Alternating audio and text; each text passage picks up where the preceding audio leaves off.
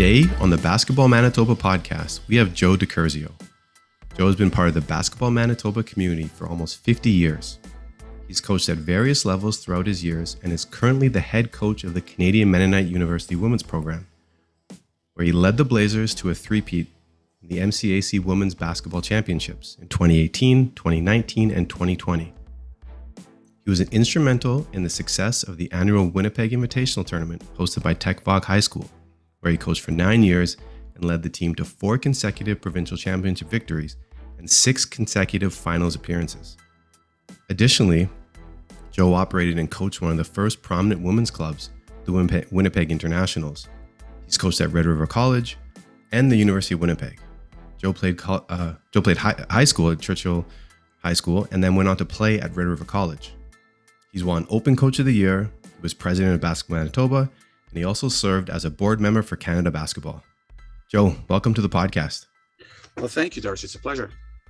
So before I went live, I said, let me read the bio to you. And I had that you coached for over 40 years. And you're like, well, it's almost 50 years in the game. It's kind of freaky to sit here and think back. You're like, okay, I've been coaching for 50 years now.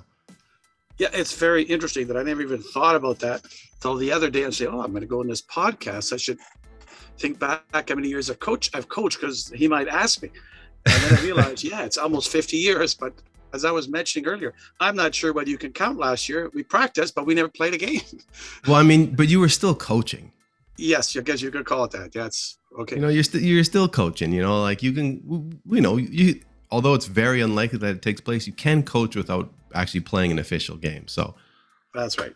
Yeah, no, it's very true. And actually to help a lot of the players, not only they got better, but they also helped their mental, same thing. They felt a lot better about themselves. They could actually go out and do something instead of just being at home and doing nothing. So it really was very valuable to the athletes, mentally, physically, skill-wise, everything. So it was for sure. Yeah, it was a tough time for everyone. And I think you take that basketball away, but then still having the connection to do something. Yes. For sure, I'm sure was big because everything was taken away from, Yes. a lot. There were a lot of people who literally if you're a young athlete and, you play basketball, it's not like you're working remotely. It's like, no, you just don't do anything. You just stay in your house, and exactly. Yeah. So it's funny. It's an interesting thing. Their activity besides Zoom was taking our dogs for walks in the park. Yeah, exactly. Right. The activity of the year last year for us. Yeah. Well, a lot of people picked up walking. Yes. Just for fun, for leisure. And I was one of them. And I do it all the time and I love it. It's one of my favorite things to do. I make sure I go for a walk every day. Yeah. No, I do that. I have a dog, so I have to do it all day. Yeah, you have no choice. Dog will bother you if you don't do it. So, yeah. But so again, we started off, you're almost 50 years. I guess if we count last year, it's probably 50. So, this might be a tough question for you to answer, but what was some of your first memories of basketball? Like when, you started playing, it was obviously more than 50 years ago because you've been coaching for 50 years. Do you remember your first memories in basketball? How did you get involved? Remember. Who introduced you? I do remember vividly, actually. I was in a homeroom with Wally Shabaddy. He was my homeroom teacher. He ended up being my coach for a long time later.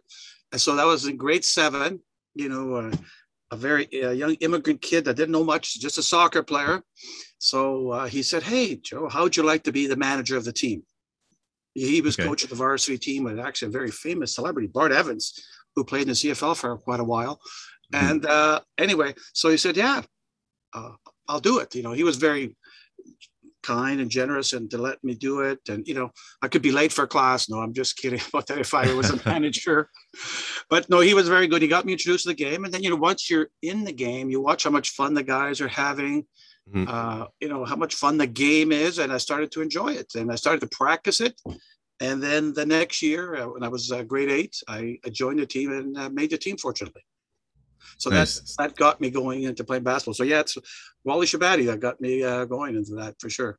Well, it's interesting. So, I offline, I explained to you, I interviewed Coach Scott Martin, who you coached, and he also explained to me that Wally Shabaddy, he coached him as well.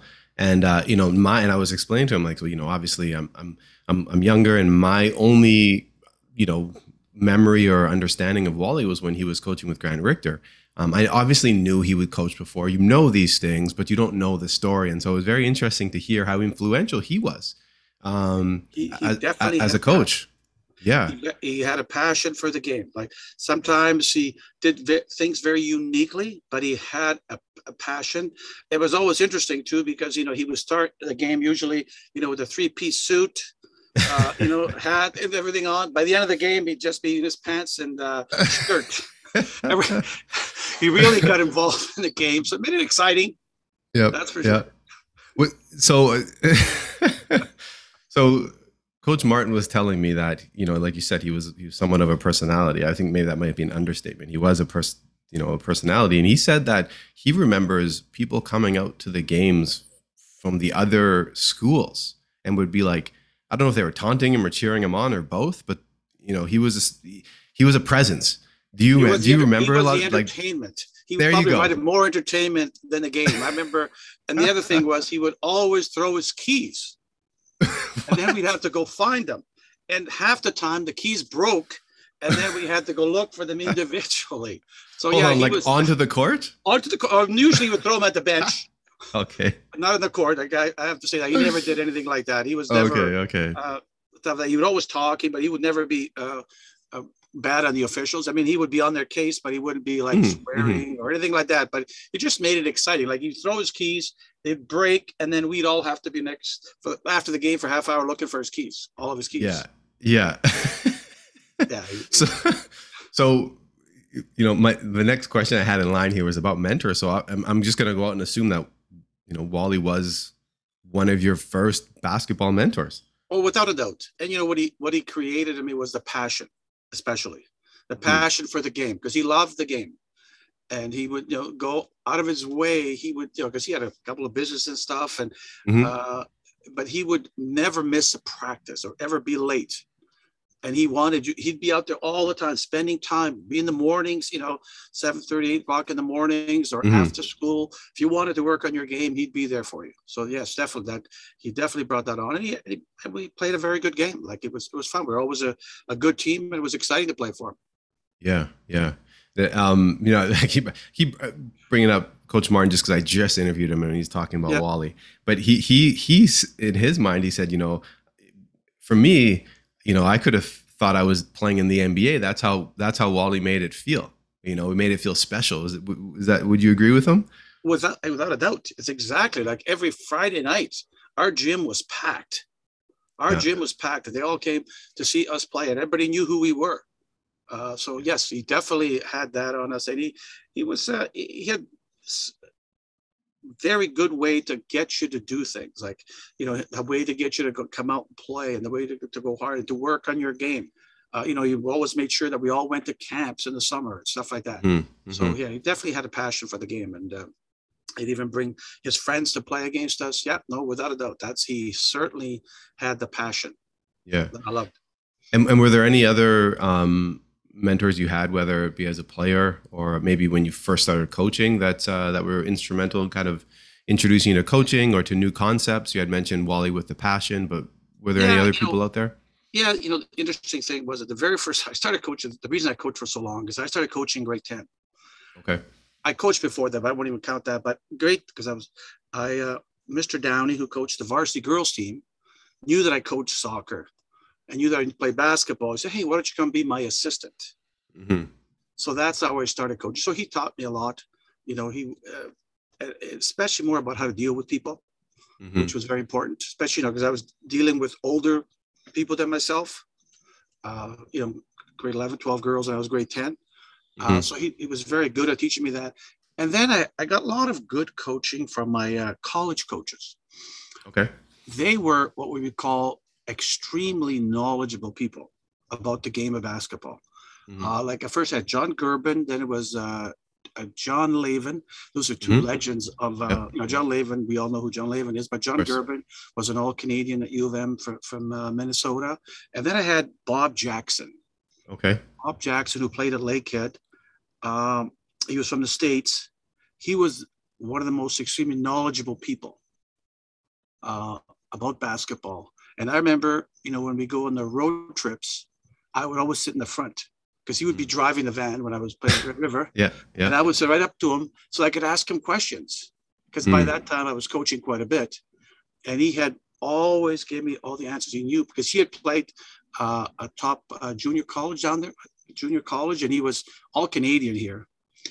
And plus he was, what a player. He was I know sometimes we play him one-on-one, and basically you're just collecting the ball when it goes to the basket. And I guess you're handing it off to him to start the play. That's what most players were like. But yeah. He was extremely knowledgeable. And so were the other two were, but they were a completely different style. So it really opened my eyes up to everything that was going on. And there was at that time, we were very fortunate. There were some amazing coaches. And I had to write these down because I remember them all. They were what we call creators. Okay. There's people that most of us in basketball steal something from somebody and maybe make a few adjustments, but these guys were creators. You got a guy like Vic Pruden, with the conceptual basketball, right?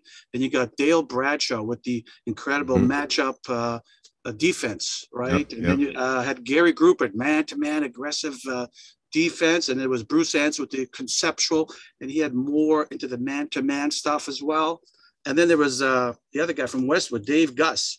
He was more into the 2-2-1 back to a 2-3 zone.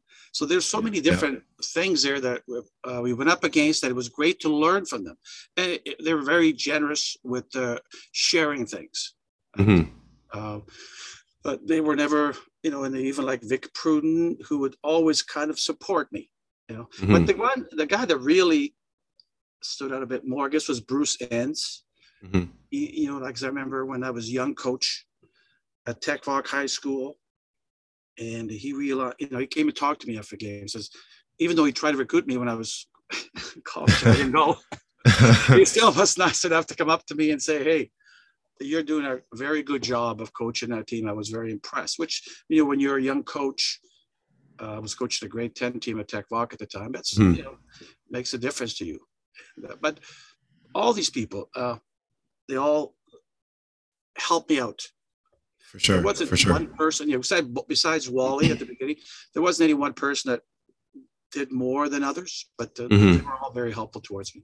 And it just sounds like you're saying you take a bit from everybody and you apply it to your own, your own personality type, your own style, things that things that you value. But the list that you named was, that's a list of legends right there.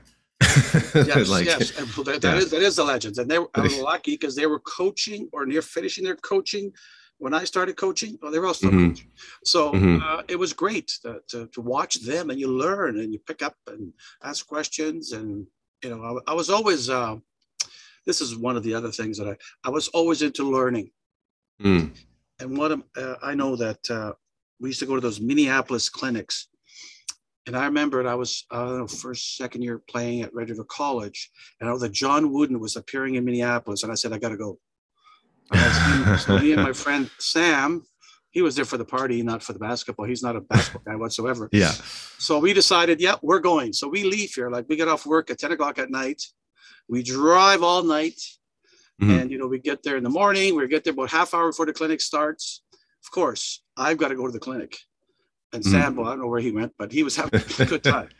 But the thing to remember about this is that I actually got to meet John Wooden. The next morning, as we're just, half hour before the thing started, there is John Wooden with his wife they're about to go have breakfast. Okay. And I ran into them. And I said, I got to get an autograph, for my brother Paulo. So I go up to John Wooden and start asking for an autograph. He says, Joe, why don't you sit here for a couple of minutes? Just hang on, because he was just finishing just waiting for his bill.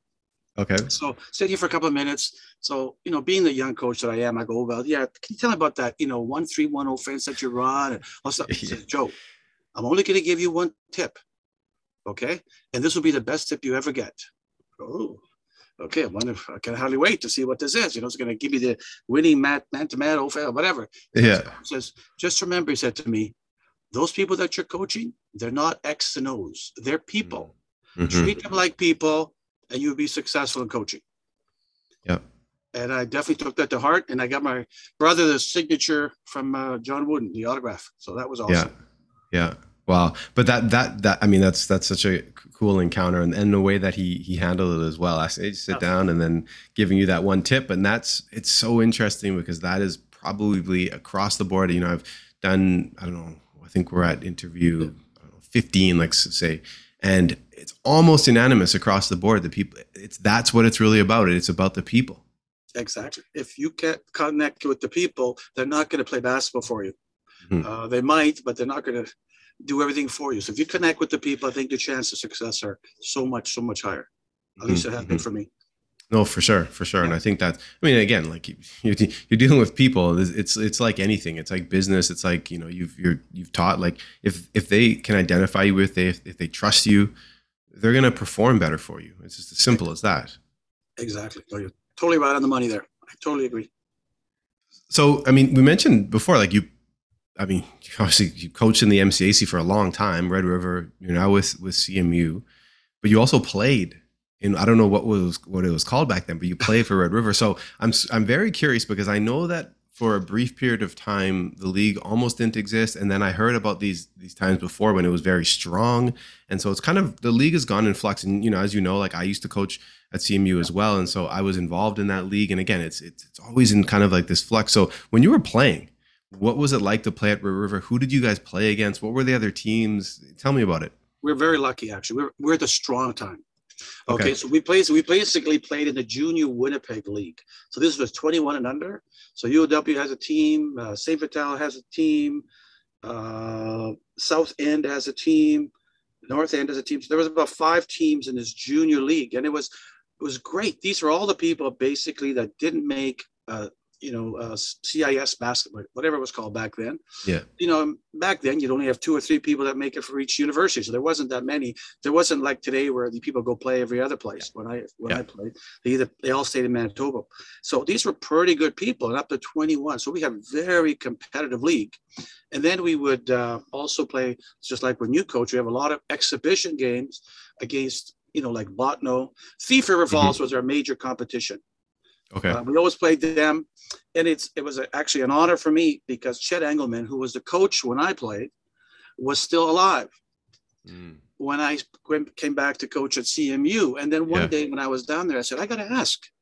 So this is Chet Engelman still around? Because we used to, our coach and their coach were always good friends, and I was friends with their players. We used to hang out sometimes after the games. So they find Chet Engelman, and he comes to the game. No way. Yes. And then he Wow. brings one of the players I played against, No way. 40 years earlier.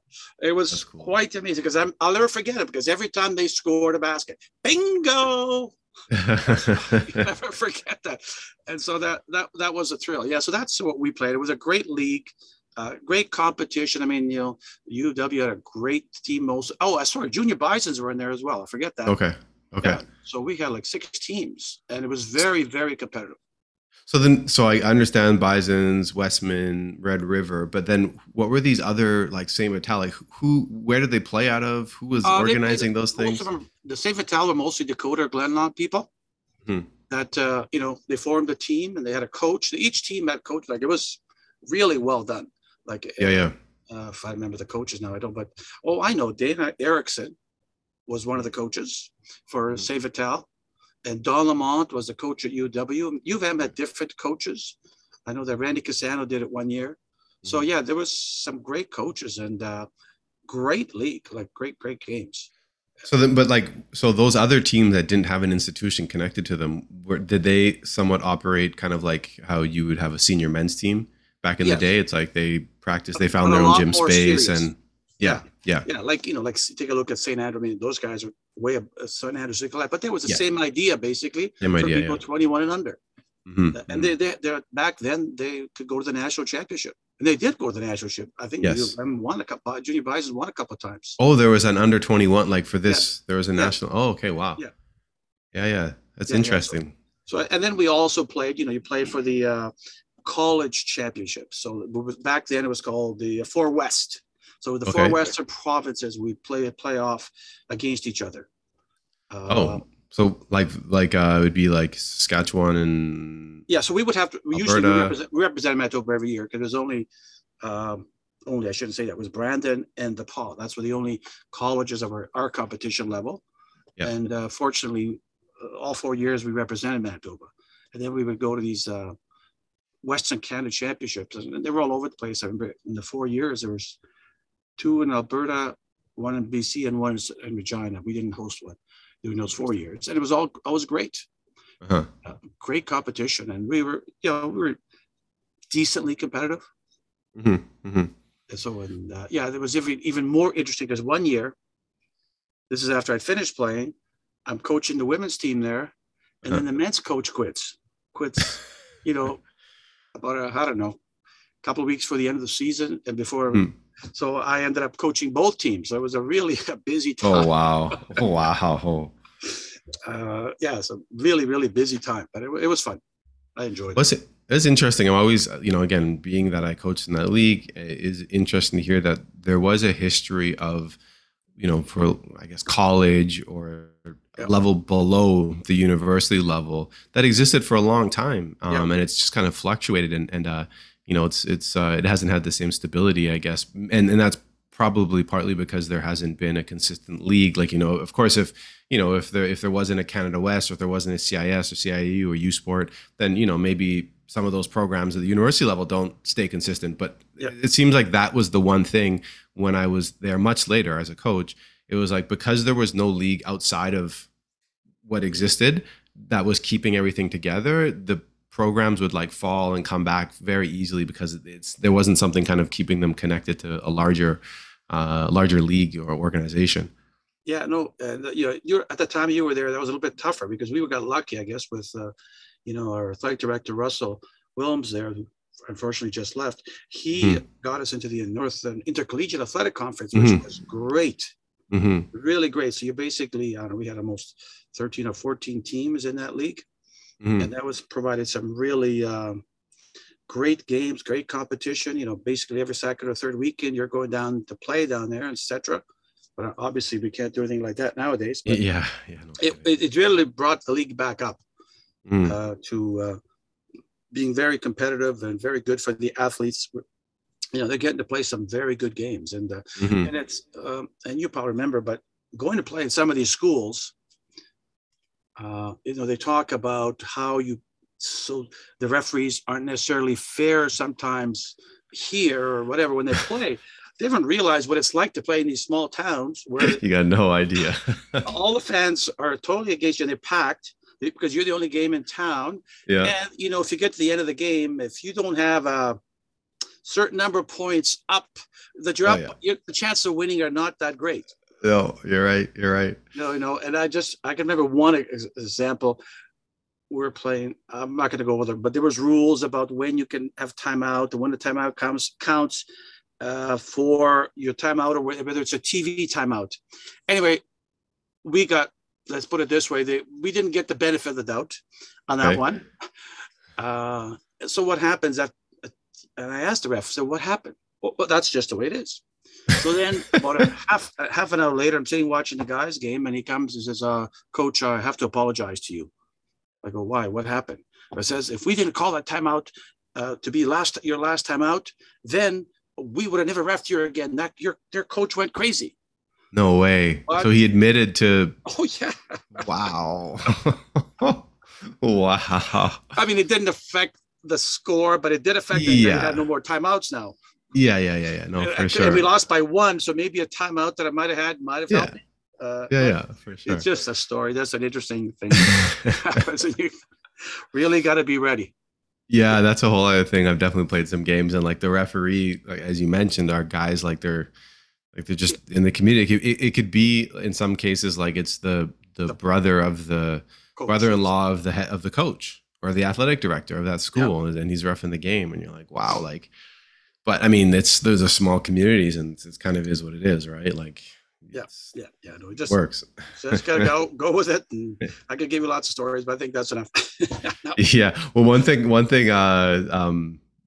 just anyone who's listening right now that's played in the MCAC probably knows about Oak Hills. Yes. But if you haven't, it's just you've probably have your own stories of this, but like the sideline where like you get to inbound in bounds Yeah. because there's no room on the sideline. I It's such a bet. small court, and then the people, they put seats there and they're Yeah. on the court. Like it's insane. It's how small that gym is. And plus, they have like what are that roots of a plant on one part there. Yeah. And one year we had to play our championship there. Oh, I go. Oh man, It was. unbelievable, Yeah, yeah. No, unbelievable. that's one of the smallest, craziest gyms I've ever Yeah, played in. yeah. It's also crazy though too, right? Like get the fans Yeah, out and stuff. It's a weird experience. yes, yeah, It's like the Twilight Zone. You're like, where am yeah, I? Are we even playing basketball? I don't know yeah. what's going on Hoosiers, here. Hoosiers again. Yeah, yeah, Exactly. yeah, yeah. So, I mean, you had mentioned, you started coaching, and Wally was your coach, and you said, you kind of got into the game because of him. But what, just kind of getting into it more, why did you start coaching? Because you said while you were at Red River, you started coaching. Is it just something that you just said, hey, I'm going to do one day? Did someone say, hey, Joe, come back and coach? Like, I was what did? I was in grade 10 when I started coaching basketball, but I used to coach soccer before that. So, and Okay. I really liked helping people out to develop their game. And I don't know, Yeah. because the coaches I had in the past, they always wanted me to be, I played, you play midfield in soccer, you play Mhm. guard in basketball. You kind of have to understand the game pretty good. Mm. So I always wanted to share that with people. So that's how I got into it. It was because of that. And then Mr. Downey, as I said, he saw that in me. He was my teacher. He says, "Hey, why don't you come be assistant coach?" And then I loved being the assistant coach. And then the next year, I got my own team. And the next year, actually, that's when I coached Scott Martin. Yeah, so it was a long time ago. And So yeah, you no, were still in high school when you were coaching, yeah, I was either like still in high school the JV year or or the the. 1 year after. Okay. I can't remember Okay. exactly, but yeah, no, we had some really good people. And that's one of my first, which would have been the next year after that, was we won the championship. And we had one guy, I don't know if you would know him or not, but probably not. But this guy just absolutely, we won 42 to 38 or something like Okay. that. But I remember that we had 42. They were 4 or 5 points below us. Anyway, this guy got 28 points, okay, and 5 assists.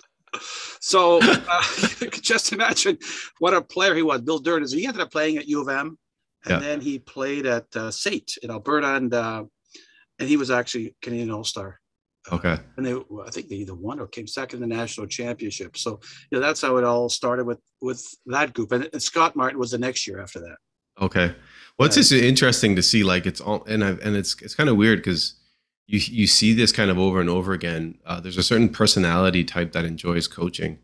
yeah, I mean, there's not one, but there's yeah, specific types that typically kind of lean towards coaching, and it's interesting because I've heard from more than one person, the same similar story as you. They kind of get thrust into it or fall into it very young, and it just, a coach or a teacher says, hey, you should be doing this because you have whatever those personality traits that are gonna, that could develop into a good coach. So it's interesting. It's almost like it's something that you get called to do, very very yeah. early on. Yeah, yeah, no, that's exactly what happened. Because how I got into soccer was my old coach got me into it. So it's the same Mhm. thing. They obviously saw something in me that I could relate with people, and I could get my message across to them to be able for them to do things. So Mhm. maybe that's what it Mhm. was. I'm not sure. Well, I mean, And speaks. pretty Sorry, go ahead. relaxed, and I was pretty relaxed. So maybe that's what they liked about that too.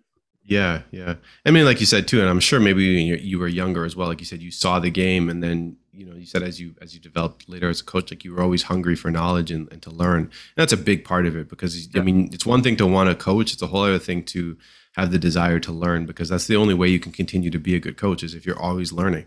Yes. Oh, yeah, definitely. Especially the way the games change, you have to be constantly changing, constantly changing. Hmm. Hmm. And you also have to be changing how you treat people. True. It's a different world when I like some of the coaches that I played for, if they were coaching now, I'm not sure how long I was coaching. Some of them might not have jobs at all, Exactly, to be exactly. honest with you. Yeah, yeah. So I want to kind of shift a little bit. I wanted to talk about the WIT. Now, Sure. when I was growing up, and I was in high school, the WIT was huge. And then later on when I coached, the WIT was huge. And it was so cool because you had obviously the best teams in the province. It was a massive tournament, and then you had the teams from outside the province and outside the country sometimes would come to this thing. You had the TV crews. Obviously, Tech is. I mean, I'm gonna think right now. Yeah, at least I know for sure back then it was the largest high school as far as stands. So you have a huge, you can pack the stands, and it was packed for those, the final games there. So I'm curious, how would you describe, because you were so involved in it, so how would you describe the WIT and its impact in the community to someone who wasn't from Manitoba and they had no idea what it was? You're going to tell them like, oh, this tournament, it's awesome. What would you tell them? Well, we try to make it's like a festival. The basketball games were just a part of it. It's not everything. We started, I was very fortunate at Tech Block, and it's not an easy term. It's about 300, 400 volunteers that you need to run that thing. Yeah. And we had incredible people. But basically what we try to do is try to make it so the school gets involved. It's not just the basketball team running this, or the basketball people that love basketball. It's everybody. So everybody's a volunteer. Like we've realized that when we got going, we had about 35 people working there at a time, between the TV, the stats, and everything, the scorekeepers, sweepers, canteen. That's how many people had to work at a time. So we tried to make it a festival. We started early with some events at school. Then during the week of the basketball game, of the tournament, every lunch hour we had events in the gym. From what did we have? We have a coaches, staff versus students game. We had a coaches game. We had a shooting contest game day. We had a dance one day. We had a pep rally another day. So every day we had something going that involved the whole school. Right. And then during the games, we had an event at every halftime. We had the 2-ball, we had the Pepsi hot shots. What else? We had a bunch of cheer for pizza, which actually was Scott's idea. Where the biggest the fans that cheer the loudest, the group that cheers the loudest gets 10 free pizzas. That's what we try to make. We try to make it a big festival. We had a coach's hospitality evening a different, we wouldn't be in the school, be somewhere else. So you can, it's not just about the basketball. You get to meet the coaches, and all the volunteers get to come, the adult ones. Anyway, so it was, that's what we try to make it. And I thought we were so lucky to have so many good people that volunteered to help, like the broadcasting. I mean, that is like, they spent 4 days and 4 nights there. Plus they had to be ready for 2 nights before getting everything set up down there. We were the first to have live broadcasts, live stats online for any tournament at high school in North America. And then we were the first to go and do it actually live, webcast the games. And I mean, our IT program was incredible. And they'd always come up with ideas. Joe, can we do this? I go, oh, of course we can do that.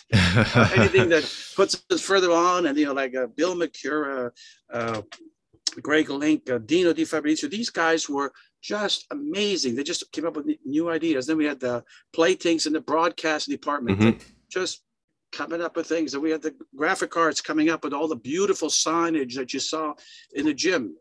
Everybody in the school got involved. Marketing made up signs. I was so proud of all these people. So lucky to be working with so many good people. It was a thrill to do that. And as I said, the other thing that you talk about that most people see is like the good teams that we brought in. We always try to get the top local teams, and we try to get the top teams from these other places, whether they be Toronto, Calgary. And then we got fortunate. We started getting a bunch of American teams, and they loved coming here. And to get them here, I had to fill out so much paperwork. So the Canadian teams, they're registered with the province. They're good to go. American teams, because everything down there is the rating, right? How you're rated at the end of the year. So I have to sign all these papers. Okay, they played Glenlawn, and they had 450 students. 319 males, 145 female. It was like, but it was well worth it. And all those coaches were great. The American coaches were, I'm good friends with 2 of them still that came up, and we always try to chat a couple times a year. Great people, and they just loved coming here. And they brought a lot of fans with them too. It was awesome. Joe, do you have a specific year or a memory from the WIT, whether it be on the court or off behind the scenes, that just stands out? Because I know there were so many great games, great players. Is there one game that just you always remember that one game from the tournament, whether you were playing in it or not? Just like it happened at the WIT. I'll give you 3 games real quick. All right. One that stands out probably the most is one that where Scott Martin was coaching, and to beat the team from the States was like 110 to about 103 or 104. Just an incredible game because those guys had never been beaten up here. Okay, so this is the final game, championship game. Yeah, it was just an awesome game. Then there was 2 other games. One where I was coaching and we lost on the last second by 1 point, and the guy hit it from center. Guy from no BC. Way. Yeah, and then the other highlight is when we won it. And that was the first time that they've only won it twice. It was the first time that they ever won it. So it was a really, guys like Jamie Ude, and I had a guy named Steve Berg, who was named the MVP. Yeah. And this guy, you would never think of him as the basketball guy that we see nowadays. Yeah. This guy, he was, if he could get in trouble somewhere, he'd find a way to get into it. But when it came to playing basketball, oh my, when it came to getting rebounds, nobody would get the rebound off this guy. And he was named the MVP. And I had, Kip Davidson and Alex and Max. It was just an amazing thing. And the fans come on the court. It was crazy. It was awesome. Those are my 3 highlights from there. So the fans rushed the court when you guys won? Oh, yeah. It was crazy. That's awesome. That's awesome. So I have a memory from the WIT, not me playing personally, but I was watching, the clip went around, and it was when you had the dunk contest, and right. I don't know who it was. They broke the backboard. Yes, that was the amazing thing. Okay, I can tell you it happened 3 times, but we were ready. And I don't know if I showed that in the game, but we had this is what we talk about teamwork. We had the auto shop. We always had an extra backboard. Yep. We had the auto shop with all their tools ready. So as soon as it happened, bang, within 10 minutes, they were back up.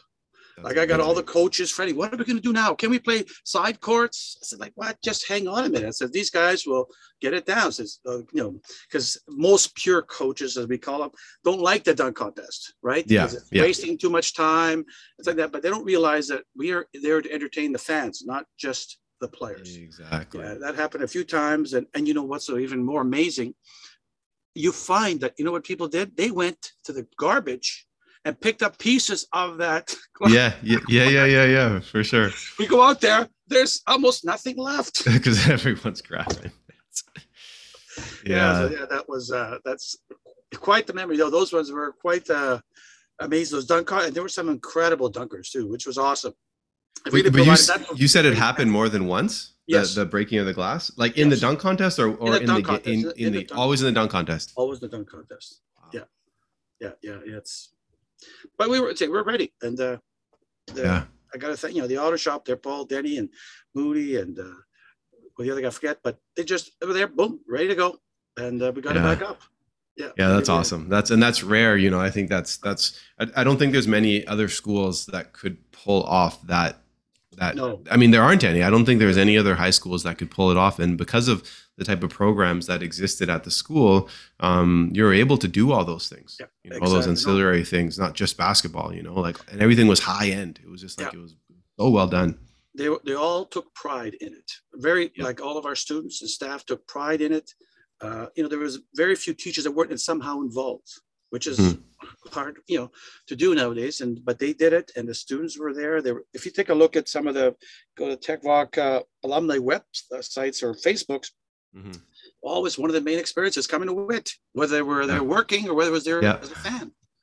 Yeah, so that's so cool. That's cool. What a legacy. No, it's I really enjoyed that. That was fun times. For sure. Long hours, because I don't remember one time you go to the coach's room at night and you stay there pretty late. And then in the morning, I have this, what's it called? What's it called back then? VPW or whatever. No, it wasn't them. It was Shaw. No, it was the other station anyway. They would come there and do breakfast. And I had to be there for 5:30 because the show started at 6. And then you got to go the whole day. Oh, yeah. And I'll even give you one story on there. My daughters were born on the first day of WIT. No way. Yeah. So that's a very good, interesting story here. So what happens is I know there's lots of problems with the pregnancy. So they tell me tomorrow it's going to happen. So it's a good thing I have everything ready. Like I can't even go to the pep rally because that's actually just before the pep rally, the kids were Yeah. born. So then I go to the get my kids are born, an awesome event in my life, obviously. Yep. Then in the afternoon, when everything is good, it's clear. So I go at WIT when WIT starts. I stay there, go to the hospitality room, get it started. Then bang, I'm back to the hospital, until about 1 or 2. I go home, Yeah. sleep 3 or 4 hours. I'm back at the hospital. Oh, wow. You go back and you're working. Lunchtime, I got to run the events. Then in the afternoon, I get able to sneak out for about an hour, go back to the hospital, run the games, go out to the hospitality room, go back to the hospital. And this happened on the very first day of WIT, right? So it's like 4 days of, so that was a very momentous occasion. What a year that was. No kidding. Well, see, it's interesting. My kind of sticking in the same area here. I was going to ask you about memorable moments, but I was going to ask you about maybe some of the more memorable players that you've coached. Because I mean, again, coached so many players, and whenever I ask this question, I think coaches naturally default to like talented players, and not always. I mean, we've had some from the answers that were not the most talented, but when I ask you that question, who are some of the most memorable? And again, I know, you try to think, I don't want to offend anyone, but there's always people that are going to stand out, and it isn't always because they're the best player, right? Maybe they just had an impactful moment. Maybe they were special in some other way. But when I ask you that question, who are some of the people that come to mind? Yeah, it's interesting because as I said, I coached at different levels. So I'm going to try and come up with something that I remember from each era. But like I said, Bill Gurney, when I coached the young kids, was one. Then when I coached at TechVault, one of the most interesting people ever I've coached is a guy named Clive Griffiths. Okay. He was amazing. He had a persona that is just incredible. I mean, he had a kid in grade 10. Okay, but he just had life to him. He's just made the game of basketball. And that's what I always try to do. I try to have fun. I tell these kids to have fun. This guy had fun playing basketball.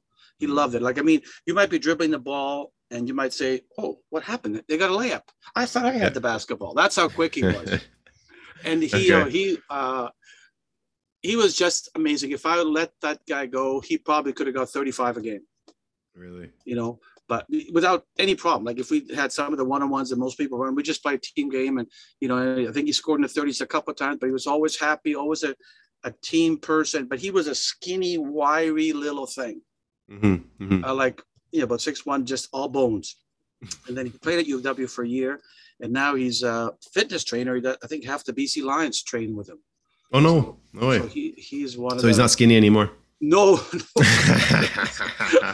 be scared to run into him now. He's got his own gym, and he's doing great. And then, so that was I had actually another really good player that stands out. I mentioned Steve Berg, but there's another guy in that era, Jamie Yude, who was just spectacular. Like he was a big man, about 6'5", back at that time, that was pretty good. For me, that was incredible, actually, because some of the years that we won, our tallest player was 6 feet. So I was going to say. Yeah, we got Jamie, and he was like, I remember the big thing. He hit, in the semifinals, he hit 2 free throws with no time left at the clock for us to win. It was win the semifinals at that time. Yep. And ended up winning afterwards. But yeah, he's like that. I'm just trying to think.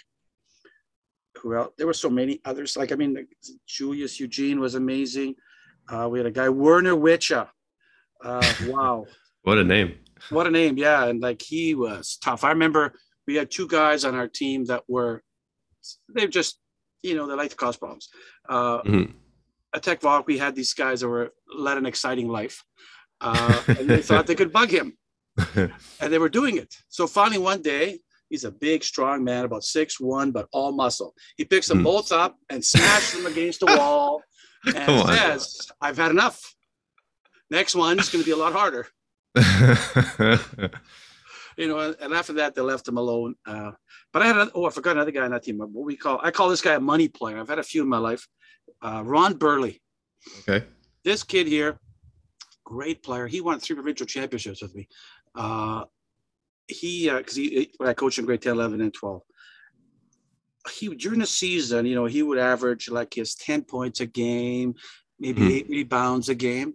But if you were to look at all the championship games, he's doubled in output in all 3 games. No way. when the big game came, holy, this guy will be there. Like Ron was just amazing. And yeah, and there was Jason Chop, who was one of the most talented players I've ever coached. He played at U of W as well. Just an extremely intelligent basketball player. Mm-hmm. Him and this other guy, Brian Trickett, they could just read each other's minds, kind of thing. It was just amazing. Then I'm going to talk about my internationals, and that's one of my favorite things. Coaching my two daughters for a long time at the internationals, and then a lot of their friends, they all used to live here. It was such a treat to coach them for so long, and we were able. Being one of the first clubs, I remember one of the highlights was we won this big AAU tournament, which at that time was like nowadays, it's different. Yeah. Back then, winning an AAU tournament was a big deal. And I remember Cassie Ordonez, he had a bucket at the end of the game, with 1 second left, and we ended up winning by 1, which was like, unbelievable. That was in Fargo. I'll never forget that day. Yeah. And then another year later, I think we lost in the Minnesota final by 1 point. Okay. And I remember Sierra Bob had an incredible game, and Stephanie Naroda played for us. Stephanie Clayson. She had an incredible game. I was so blessed with that group, really blessed. I forgot one other group of people, and this is probably the group that put hard work into it. I coached a provincial team. So what happened was the year before, they were 19 and under at the time. The year before, a lot of them had gotten themselves into trouble. Okay. For whatever they did.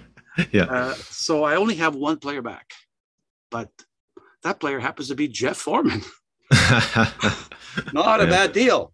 Not a bad deal at all. No. So we decided that, our practice usually 7 to 9 at Tech Voc most of the time. And, I said to the kids, if you guys want to come early, I'm going to be here early. So I used to come 15, 20 minutes early. And I start noticing I'm always late. I'm always one of the last ones here. So I start coming in at 6:30. And some people are still beating me. Anyways, I think we came up to about 6:15. That's when most of them came. And they worked so hard. And Jeff was definitely the leader of that group. He would not let those people quit, and he would just, and he never took any prisoners. I mean, he was going to play you tough. No matter if you were the nicest, sweetest person, you better be ready for Jeff, because that's the type of guy he was. And we had we did incredibly well. It was a game I'll never forget. We were in Quebec, and they had 2 national team members on the team. They were up 30-something to 5. I remember I called a timeout. I wasn't happy. And Jeff, he never spoke up during the thing. He finally, he just said, like, guys, are we going to play, or are we just going to give him the game? Something, it wasn't like but he just basically spoke. And they all came out there, and we ended up winning that game. No way. Yes, and I remember Bob Heighton, the son, scored 2 free throws to win the championship, to win that game at the end of the game. Then we actually ended up losing in the final to Ontario by 1. And Ontario at the time, and we had a shot to win it. We lost it. We didn't put it in. But at that time was not like it is nowadays. Ontario used to have all their good players. Yeah. Kaiser, Keith Vassell was with them. They had a bunch of others. And the guys played. That was one of the most overachieving teams I have ever had. I mean, these guys have 1 player back. All people were younger. That's awesome. You're all high school kids, but their work ethic was the dream for.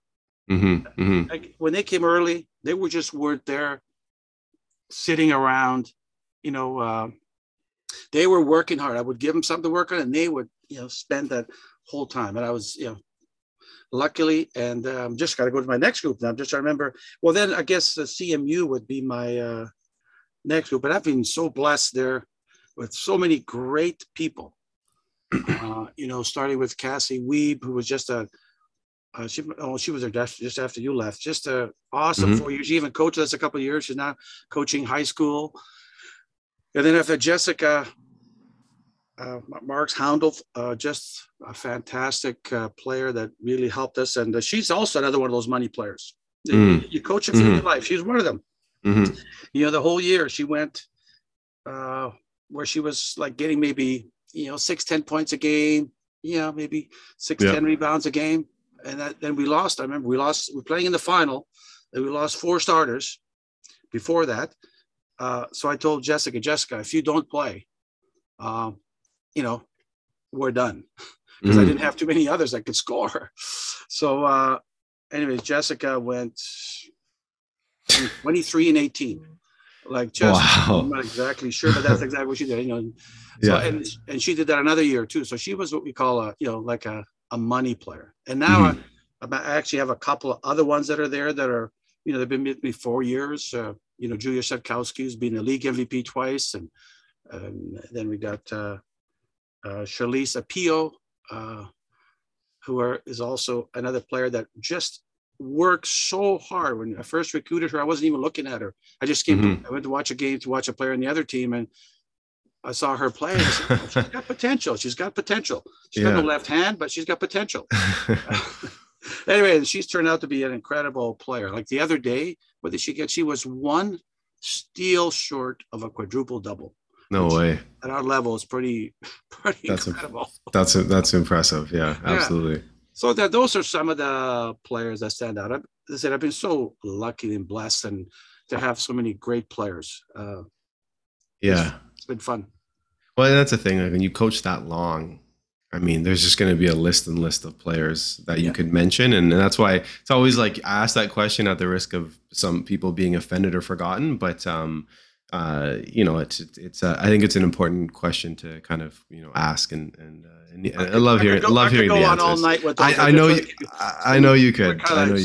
Yeah, I know you could. So I have a few more questions before we finish up. Sure. Now, this next one here, I just want to kind of know what one of your funniest basketball stories is. Now, something's probably coming to your mind right now, but I'm going to cue you on something that if you have a story, hold it in your mind, and I want you to tell me that story. But before that, I want you to tell me about the story about when security tried to stop you at the airport.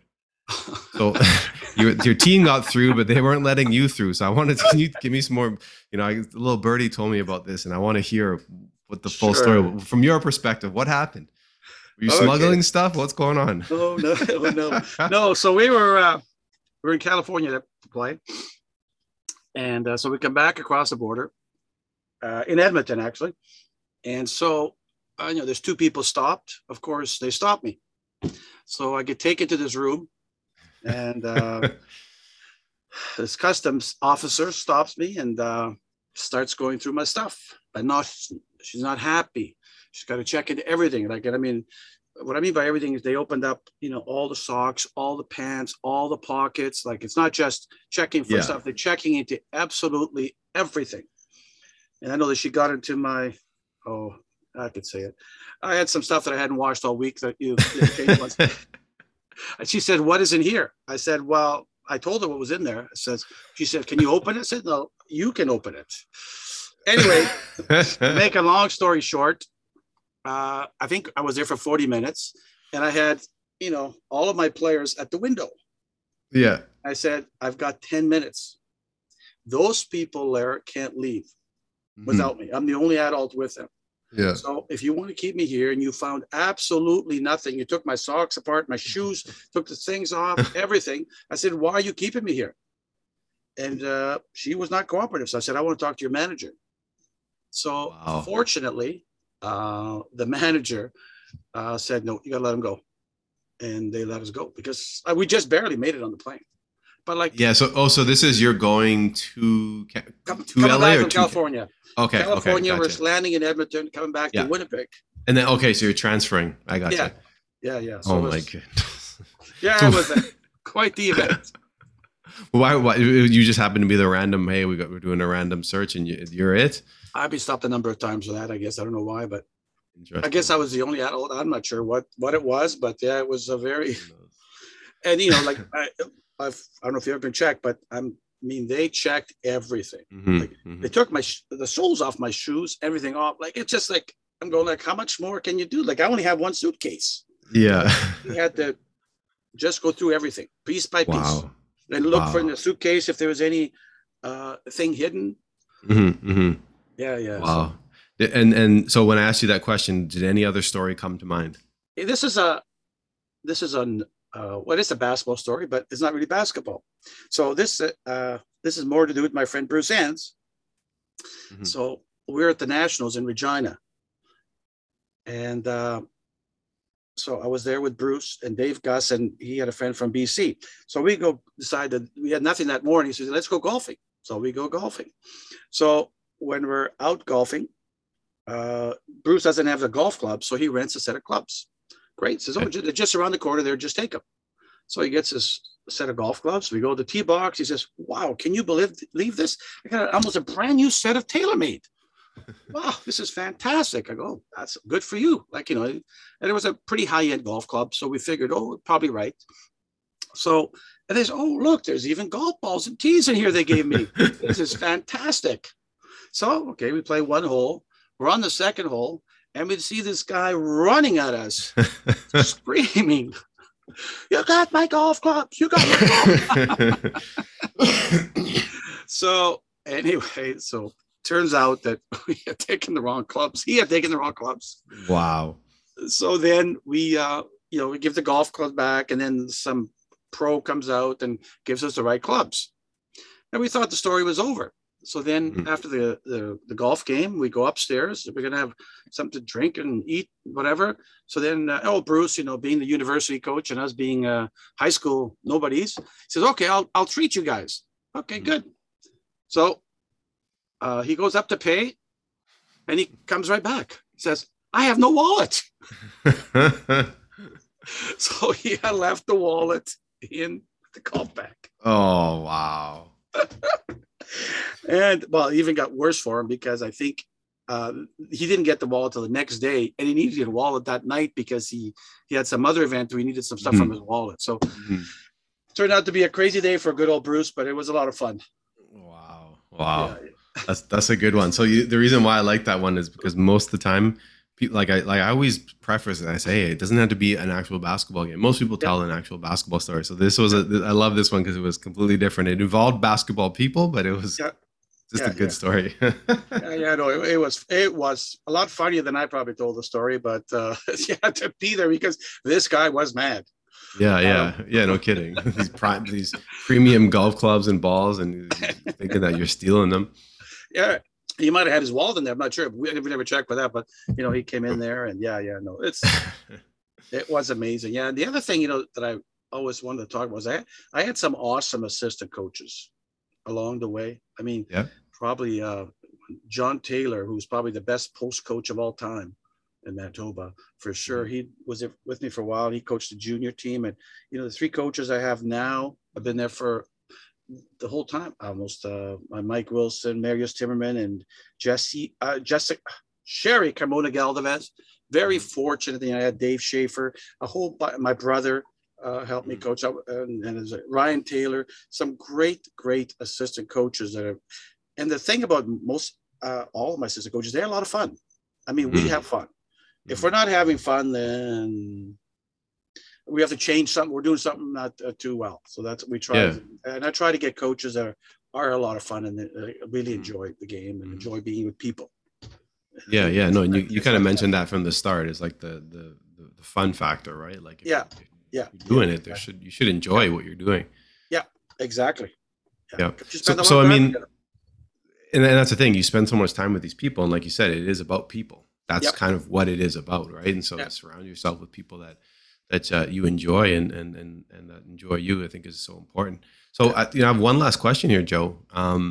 Now you're obviously a basketball lifer. Like we started off the podcast, and it's like Yeah. you've been coaching for 50 years. Okay, so Yeah. you're a basketball lifer. Obviously, you have other interests. You obviously Yeah. golf, you play soccer, whatever. But basketball has been a huge part of your life. For sure. And so, if you could give a message to younger people who are involved in the game right now, and you could kind of speak to all of them in Manitoba, you can kind of, implant a message or a philosophy or something into their mind. What would that be? Well, especially with what happened the last couple of years, really enjoy the game, enjoy your experience.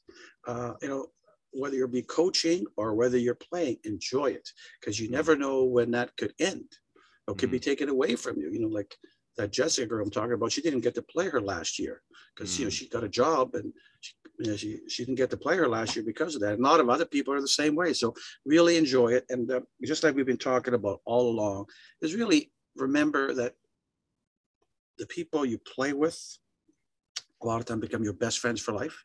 Mm-hmm. Okay. And as a coach, you got to remember that these people, just like John Wooden told me, is these people are people. They're not X's and O's. I know basketball, a lot of coaches, a lot of time we get so focused on X's and O's. Remember, they're people. X and O's is great, but it's people. People say, "Well, why don't you do this?" Well, you got to realize, yes, we would love to do that, but these people can't do that. Yeah, so we have to do this. Yeah, exactly. Yeah. So that's what I would say. But just enjoy it, and it's the basketball community is such a great community, and everybody's there to help you.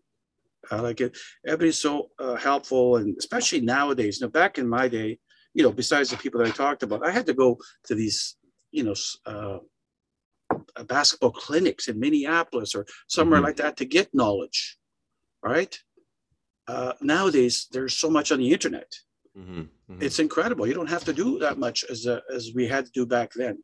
I'm not being that. I think that's a positive. That's a great thing. It's not. I'm not treating it as a negative. I think that's a wonderful thing, and you need to do that. And it's good to bounce your ideas off other people as well.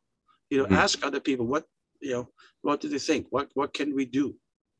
So I think those are good. I forgot a story. Yeah, shoot. My parents, they never watched me play, but they were always the most supportive people, and always, being the whatever I wanted to do, they would support me, and they were absolutely awesome parents. They were my role models. But I remember, since they never came to see me, they kind of thought I should be working, not playing basketball. Yeah, exactly. So they go, well, like, what do we get out of this? I said, well, you know what? Said this weekend, I think this game, I think I was a top scorer, so my name's going to be in the paper. Right? Oh, great. That would be awesome. We'd like to see that. So, Joe DiCurzio, look in the paper. It says, Jim Duzio scored whatever points. They go, well, where are you again? Jim Duzio. That's what they call me. I'll never forget wow. That. Wow. So I guess you never cut out that clipping. I think I have it somewhere. I just got to find it. Wow. Well, it was amazing. Joe, I appreciate it. I think your lesson and kind of like your story, like you said, is like enjoy what you're doing. A lot of people will love basketball and then they realize they're not actually enjoying the coaching part. There's something missing there, and I think a lot of that is a choice. Like you can actually say, what am I doing? Like I got to change the way I approach things, and I think that's. If you are someone listening and you're like, I love coaching, but I'm always tired and I'm like grumpy and something's missing. Like, of course you're going to be tired sometimes. Of course you're going to work hard sometimes, but I think, you should always be excited and enjoy. And I think it was Coach Martin. And again, like, it's interesting. You guys have this very close connection with Wally, and then you coached him, and he said very much the same thing. He said, kind of surround yourself with, like people you enjoy, and like enjoy yourself. And if you do that, you're going to enjoy the journey. I think that's exactly important. Well, so I appreciate.